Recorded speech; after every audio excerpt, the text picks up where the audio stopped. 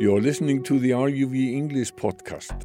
To hear more and for all the news from Iceland in English, just head to ruv.is/English. Hello, this is RÚV English. I'm Darren Adam. Thanks very much for your company today. Now, here on RÚV English, as you might know by now, we strive to bring not just Iceland, but RÚV to the world in English. And sometimes you'll hear interviews recorded with foreign guests in English. And today is one of those days. SVETLANA TSHIKANOSKAYA is the leader of the Belarus opposition. She now lives in exile in Vilnius in Lithuania. And that is where she directs her political opposition to Alexander Lukashenko, who's president of Belarus. Svetlana's husband, Sergei, is currently a political prisoner in Belarus, along with at least 1,500 others. Svetlana and their children have not seen him for 3 years. Recently, she got a message, though, telling her of Sergei's death in prison, but this did turn out to be false. Now, Svetlana was at the NATO summit attending and organising side events, and at one of those, she gave a special award to Iceland's Minister of Foreign Affairs, Þórdís Kolbrún Gylfadóttir, for her steadfast support of the democratic opposition in Belarus. Now, RÚV'S Brussels correspondent, Björn Malmqvist, met with Svetlana and asked her firstly if it was difficult to maintain focus on Belarus when the world's attention is largely on Ukraine. Look, I fully support that all the attention is on Ukraine, because Ukrainians are now fighting not only for their lands, they're fighting for all of us. And of course, the victory of Ukraine will influence the situation in Belarus as well. So, but I want to remind and use every possible platform and fora for this, that Belarus is a key factor for security of the whole region, that don't overlook Belarus. That's it's we have humanitarian disaster in Belarus, but also we have the very existence of Belarus is at stake at the moment, is a threat, and its a threat comes from Russia and Belarusian dictator. So that's why I want Belarus to be also discussed when you are thinking about future security architecture of the region, and that on any negotiations about Belarus, there should be democratic forces presented. You obviously have vast connections within Belarus. How concerned are you and your people about the recent events concerning the Wagner mercenaries and the possible entry of Prigozhin into Belarus? How does that change things? How has it affected the people there?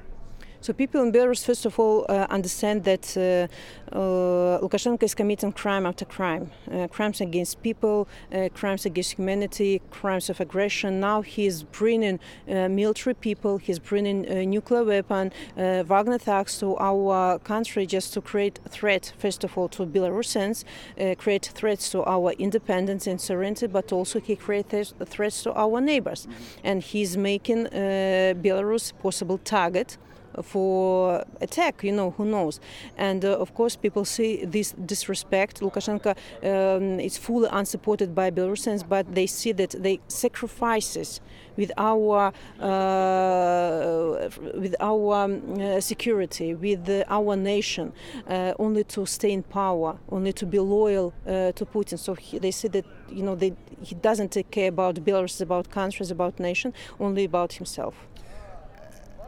You met with Þórdís Kolbrún, the Foreign Minister of Iceland, yesterday, gave her an award. How important is it for you that ministers in the West, such as Þórdís Kolbrún, keep talking about Belarus?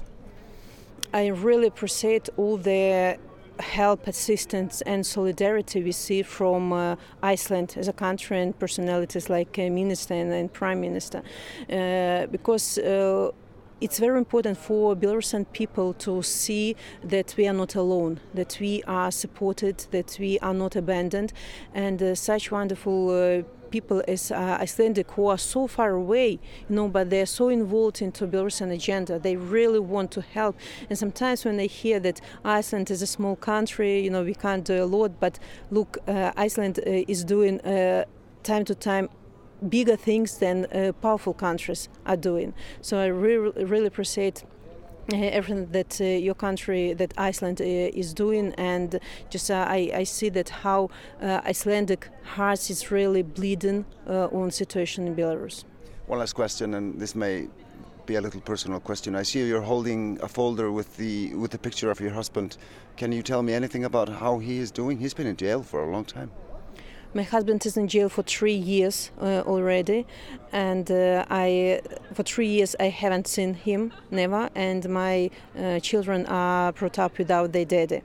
But if before the lawyer could have possibility to visit him to see in what state he is, for 4 months I don't know anything about him. A couple of days ago there was news that my husband died in prison. I hoped that it was fake news because it's not the first time, and I demanded from the regime, and I was joined in this demand by international society community, by different diplomats and politicians. And a couple of days ago propagandist channels published video from prison with my husband. Honestly speaking, I hardly recognized him because he looks very different from how I remember him, and it means political prisoners in Belarus are really kept in inhuman conditions. They are being tortured, they are being humiliated physically and morally every day.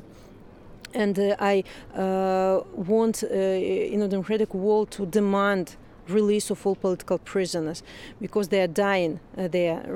Yesterday, one more person, a very famous Belarusian artist, died in prison.